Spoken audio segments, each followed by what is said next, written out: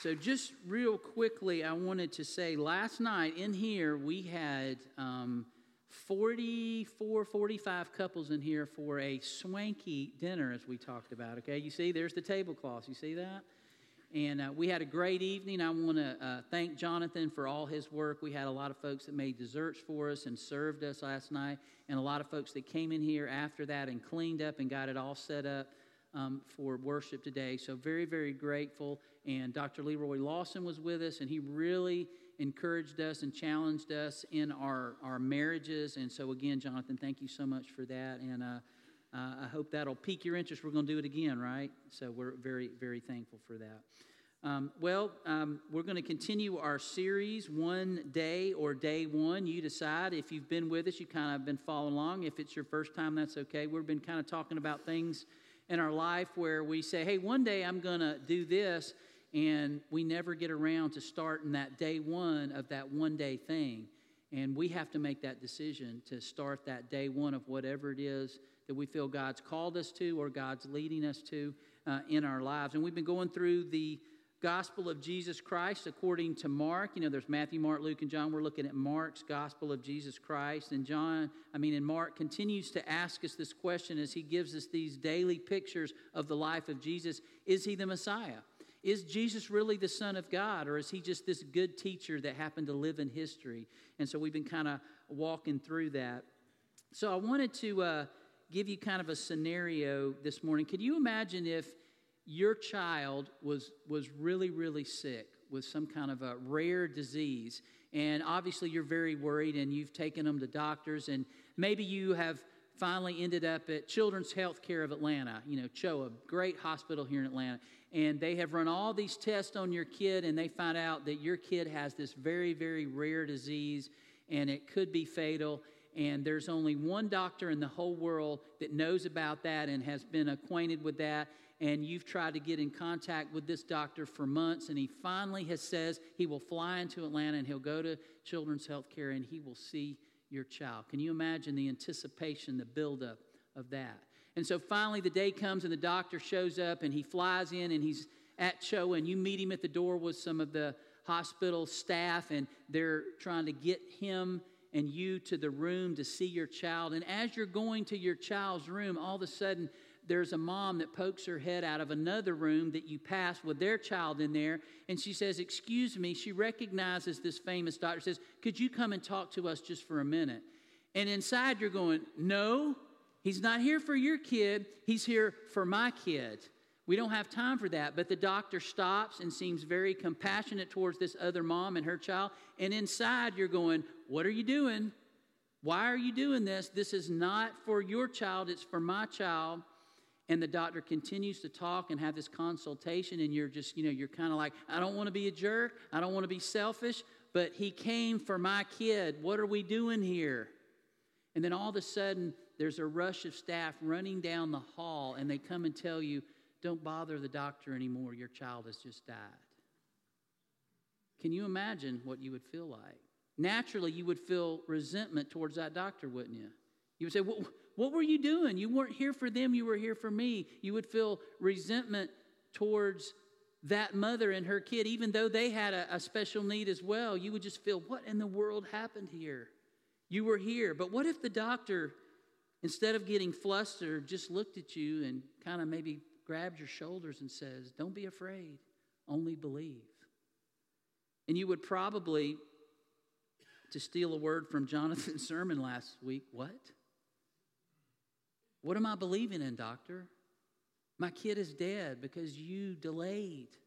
That's at least the way you would feel. But like I said, we're going to continue this look at the gospel of Jesus Christ according to Mark. And last week, Jonathan gave us a great challenge in his message in the 5th chapter of Mark, and we're going to continue that. But Jesus, last week, as we read in Mark, Jesus had cast out this evil spirit, which turned out to be multiple spirits inside of this man who had been, as Jonathan shared with us, a problem to be managed in the community. Nobody wanted him around. He had become so violent, no one could chain him anymore. No one could contain him, so he just was out amongst the graveyards, running around and cutting himself. and people were just afraid of him. But when Jesus gets off the boat, he runs to Jesus, and he falls at his feet, and the demons speak through him saying, what do you want with us, Jesus, Son of the Most High God? They recognize him, and Jesus casts these multiple demons out of this man, and he is so appreciative, and he is in his right mind, and he wants to follow Jesus because I want to follow you, Jesus. And Jesus, no, you're not going to follow me. You're going to go back, and you're going to tell your family, you're going to tell your community how much mercy God has had on you. But then you remember Jesus cast those demons not just out into oblivion. He cast them into the pigs, which rushed down the hill into the lake and drowned. And these were people's pigs who they had for a living. And they're very disturbed by this. And they don't ask to follow Jesus and go with him. What do they ask? Jesus, leave us. Leave our region. We don't want you here. Your radicalness we don't need here. And so last week we were challenged to think about in our lives, Jesus is going to call us to things. He's going to ask us to transform radically. And sometimes we're ready to follow him, but other times we're like, no, just leave me. I'm good with where I am in my life right now. So we're going to continue in this 5th chapter, and we're going to look at the rest of it here. And we're going to look at verses 21 through 43. And this situation will be very similar to the one I just described about having your child is sick and you're desperate, and this specialist has come to you to help you, and we're going to see what happens. So verse 21, starting there in Mark's gospel. When Jesus had again crossed over by boat to the other side of the lake, a large crowd gathered around him while he was by the lake. One of the synagogue leaders named Jairus came, and when he saw Jesus, he fell at his feet. He pleaded earnestly with him, "My little daughter is dying. Please come and put your hands on her so she will be healed and live." So Jesus went with him. A large crowd followed and pressed around him, and a woman was there who had been subject to bleeding for 12 years. She had suffered a great deal under the care of many doctors and had spent all she had, yet instead of getting better, she grew worse. When she heard about Jesus, she came up behind him in the crowd and touched his cloak, because she thought, if I just touch his clothes, I will be healed. Immediately, her bleeding stopped, and she felt in her body that she was freed from her suffering. At once, Jesus realized that power had gone out from him. He turned around in the crowd and asked, "Who touched my clothes?" "You see the people crowding against you," his disciples answered, "and yet you can ask, 'Who touched me?'" But Jesus kept looking around to see who had done it. Then the woman, knowing what had happened to her, came and fell at his feet, and trembling with fear, told him the whole truth. He said to her, "Daughter, your faith has healed you. Go in peace and be freed from your suffering." While Jesus was still speaking, some people came from the house of Jairus, the synagogue leader. "Your daughter is dead," they said. "Why bother the teacher anymore?" Overhearing what they said, Jesus told him, "Don't be afraid, just believe." He did not let anyone follow him except Peter, James, and John, the brother of James. And when they came to the home of the synagogue leader, Jesus saw a commotion with people crying and wailing loudly. He went in and said to them, "Why all this commotion and wailing? The child is not dead, but asleep." But they laughed at him. After he put them all out, he took the child's father and mother and the disciples who were with him, and they went in where the child was. He took her by the hand and said to her, "Talitha kum," which means, "Little girl, I say to you, get up." Immediately, the girl stood up and began to walk around. She was 12 years old. At this, they were completely astonished, and he gave strict orders not to let anyone know about this and told them to give her something to eat.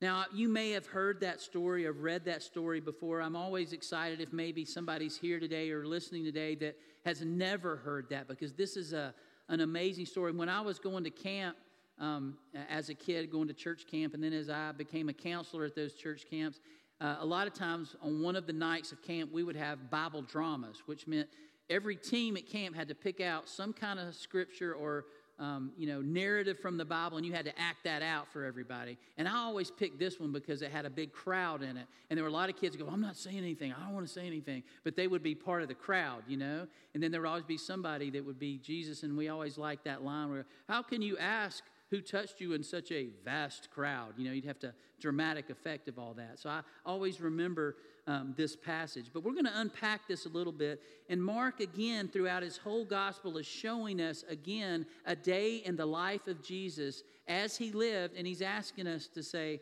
okay, you see what he's done? You see what he's doing? Is he just a teacher? Is he just a good teacher? Is he just a good parable teller? Or is he really who he says he is, the Messiah, the Son of God? And we have this contrast here between two people this day. You have Jairus, who is a community leader. He is a synagogue leader, which means he prepares and plans worship services at the local synagogue in this community. Everybody that comes to worship services, which is most everybody, they know who he is. He's a part of it. He greets them. He tells them goodbye when they leave. He's a part of setting up the rabbis to teach and to preach and all these things that go in, all the elements of their worship service. So everyone knows Jairus. And he's well known, and he's probably wealthy among those in the region, maybe not extremely wealthy, but more than probably the common people.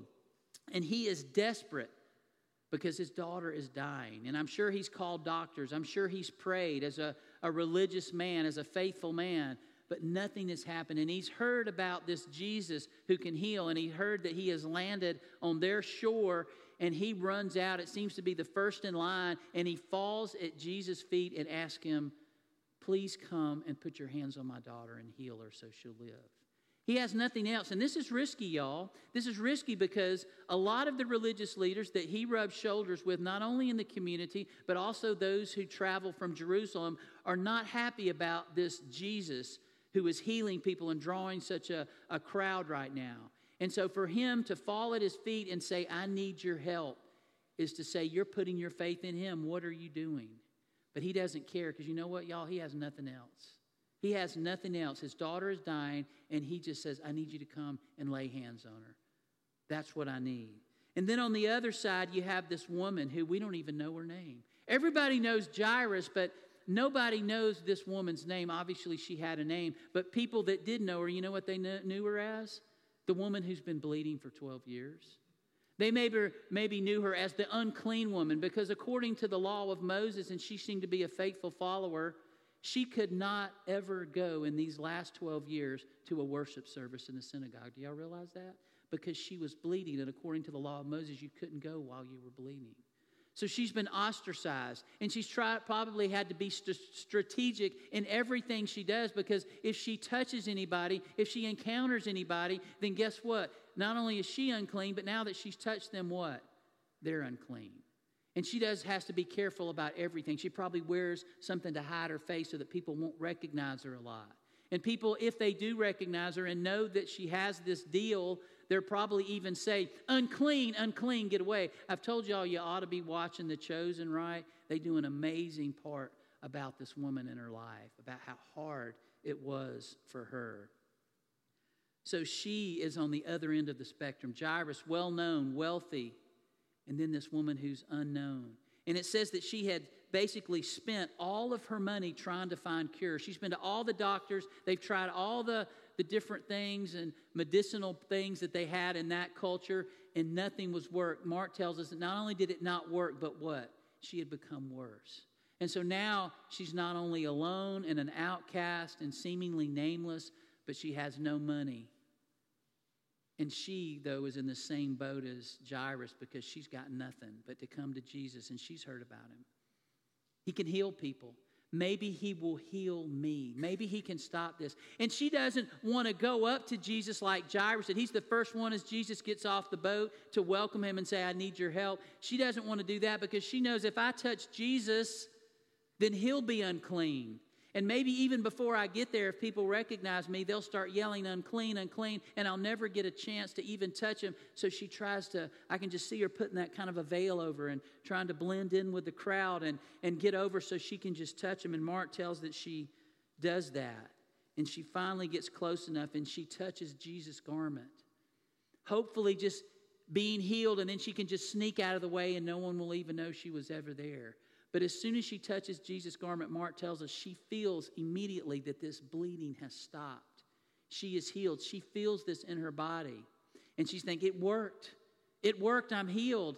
And she's trying to process that when all of a sudden Jesus stops and the whole crowd that's moving stops.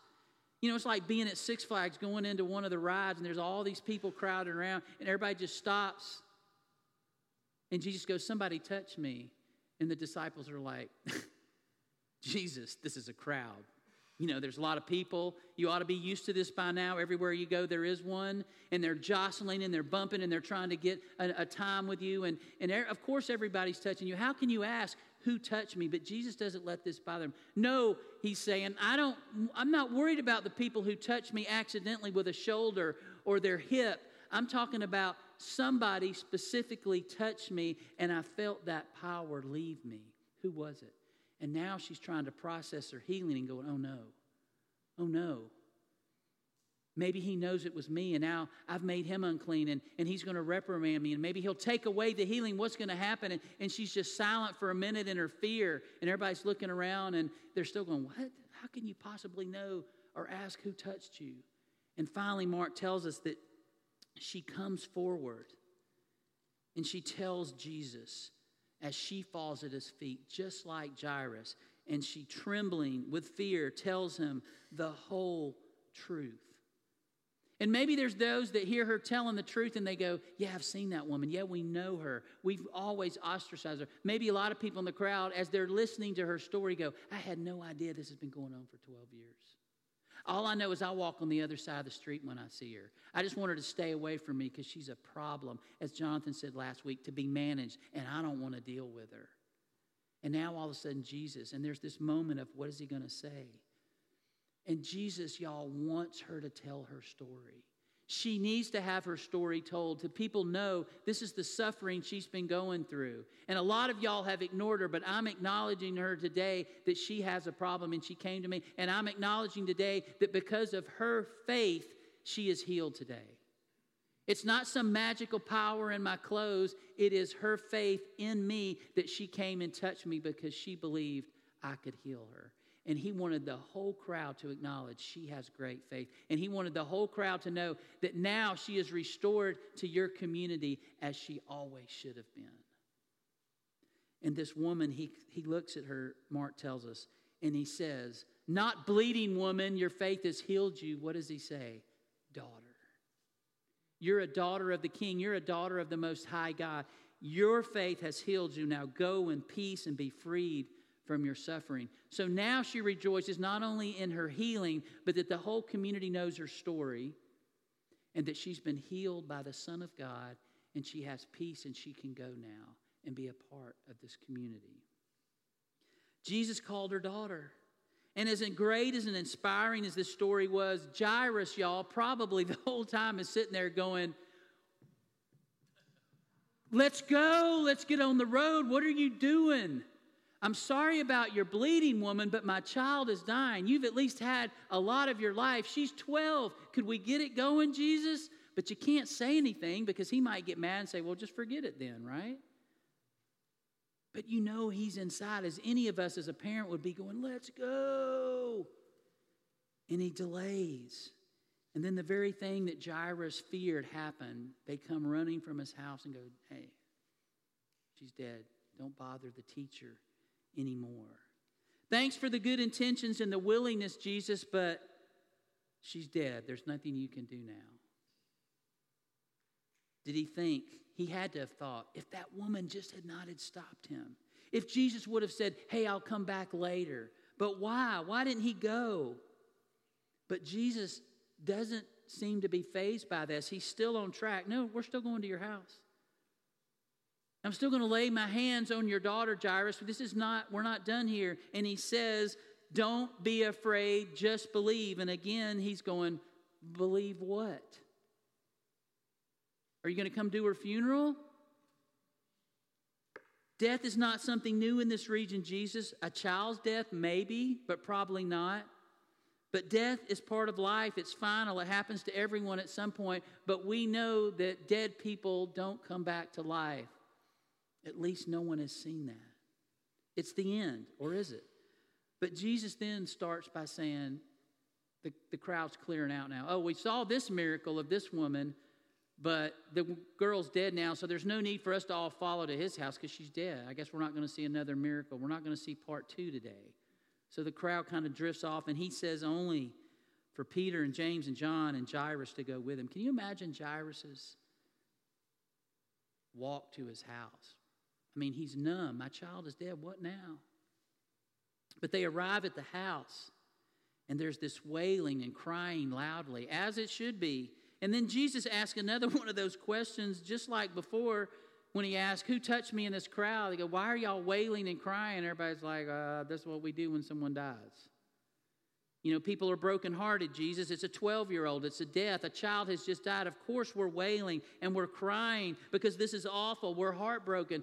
That's what we do. And we do know from reading history that there were professional mourners that people would hire to come and just really get it going at somebody's house to let everybody know in the community that this family has had a loss.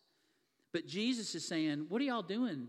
And it's not like he doesn't know, but he means she's not dead, y'all. She's asleep. And they all stop, and Mark tells us they laugh.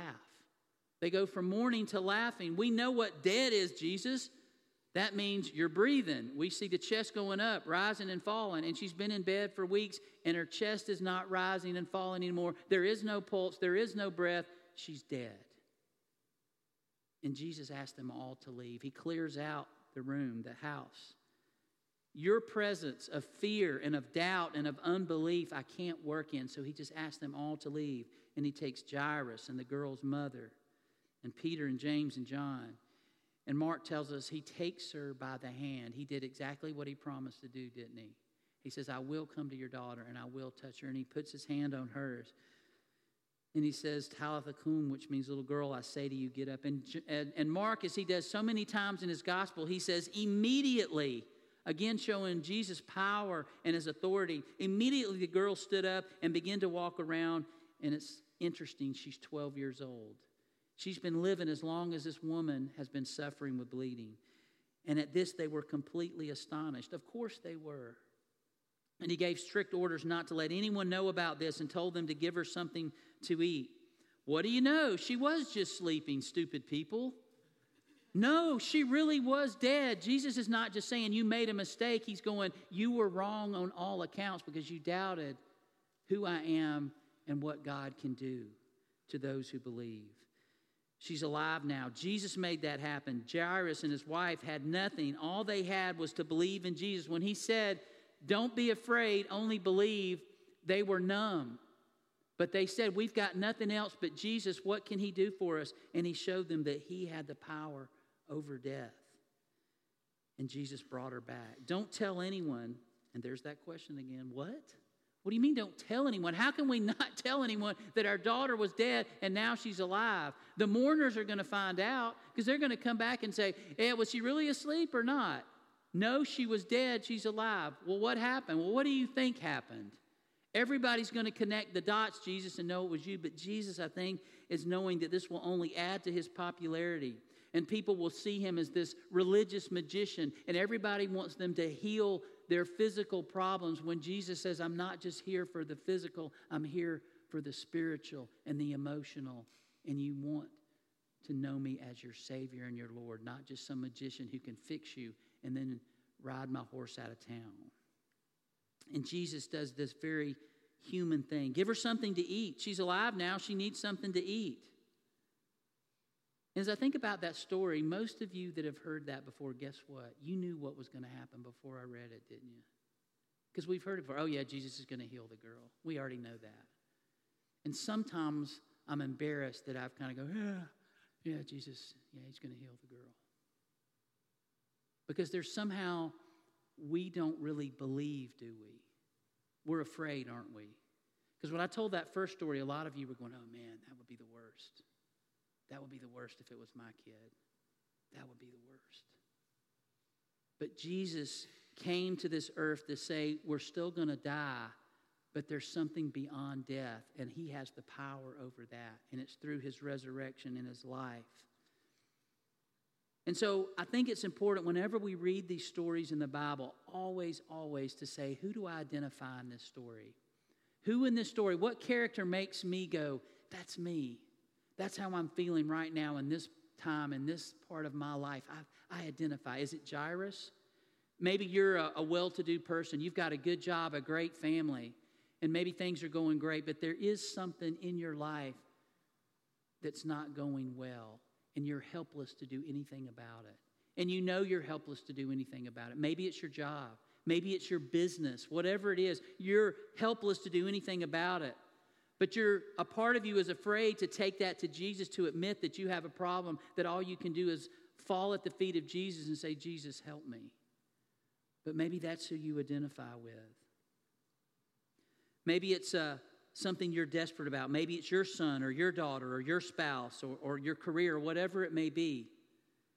But are you desperate enough to go and fall at Jesus' feet and say, I got nothing but you, Jesus? Or maybe you identify with the bleeding woman, and maybe I don't mean necessarily physical. Maybe that is something you're dealing with.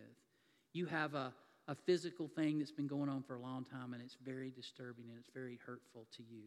Or maybe your hemorrhaging or bleeding is not of the physical nature, but it's of the emotional or the spiritual nature. You know what I'm saying? Some of us can have been bleeding for years, and we've tried to hide it like the woman did. We try to cover up and don't let anybody know about this hemorrhaging I'm doing inside. And I don't want to tell anybody, because if they find out, they will call me unclean and they will reject me and they won't want me to be a part of the community. So I'm just going to hide my hemorrhaging and kind of be an outcast. Are we willing in total dependent faith to reach out and say, Jesus, I can't carry this bleeding anymore.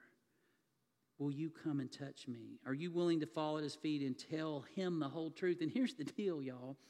I can hide the truth from you, can I? I can stand up here and Sunday morning act like I got it all together, my family and the church, but inside I can be hemorrhaging and I can fake it from you. But you know what? I can't fake it from Jesus, can I?